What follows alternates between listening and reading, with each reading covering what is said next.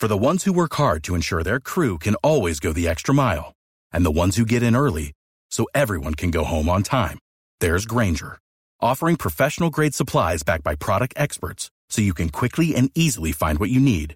Plus, you can count on access to a committed team ready to go the extra mile for you.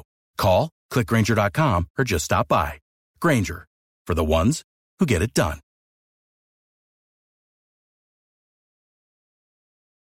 Open letter. And now, an open letter from Galvin. This is an open letter to people that get plastic surgery. Dear people that get plastic surgery, seriously?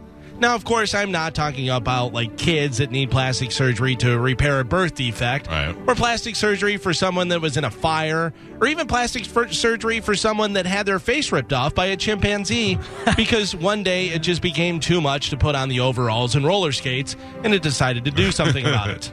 Those people need plastic surgery to try to fit back into society's norms. Although, I wouldn't be upset if the monkey lady wasn't allowed plastic surgery, because I'm sure she tried to bang that monkey at one point, and she should have to wear her half-eaten face as a badge of dishonor.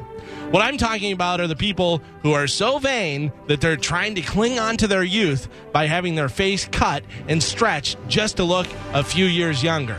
Unfortunately, they do look a few years younger, like a younger alligator. You're not fooling anyone. Old ladies and men stretching their skin back.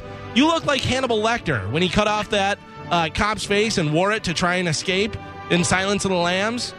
And you know what's worse? Young people doing it.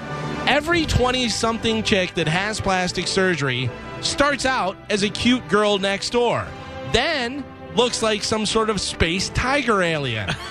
What the who? And who's doing this to these people?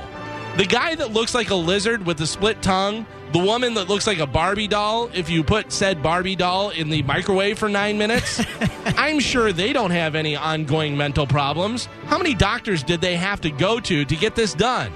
And is anyone surprised when the guy that had plastic surgery to look like a tiger with the tattoos and the whiskers surgically implanted in his face kills himself? No, nobody is. I say, don't cry over the spilt milk that guy probably really enjoyed drinking out of a saucer. I'm Galvin from the Mike Kelta Show, and this has been an open letter to people that get plastic. Without the ones like you, who work tirelessly to keep things running, everything would suddenly stop. Hospitals, factories, schools, and power plants, they all depend on you.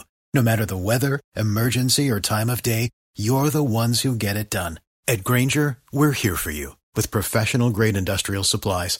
Count on real-time product availability and fast delivery. Call, click Grainger.com, or just stop by. Grainger, for the ones who get it done.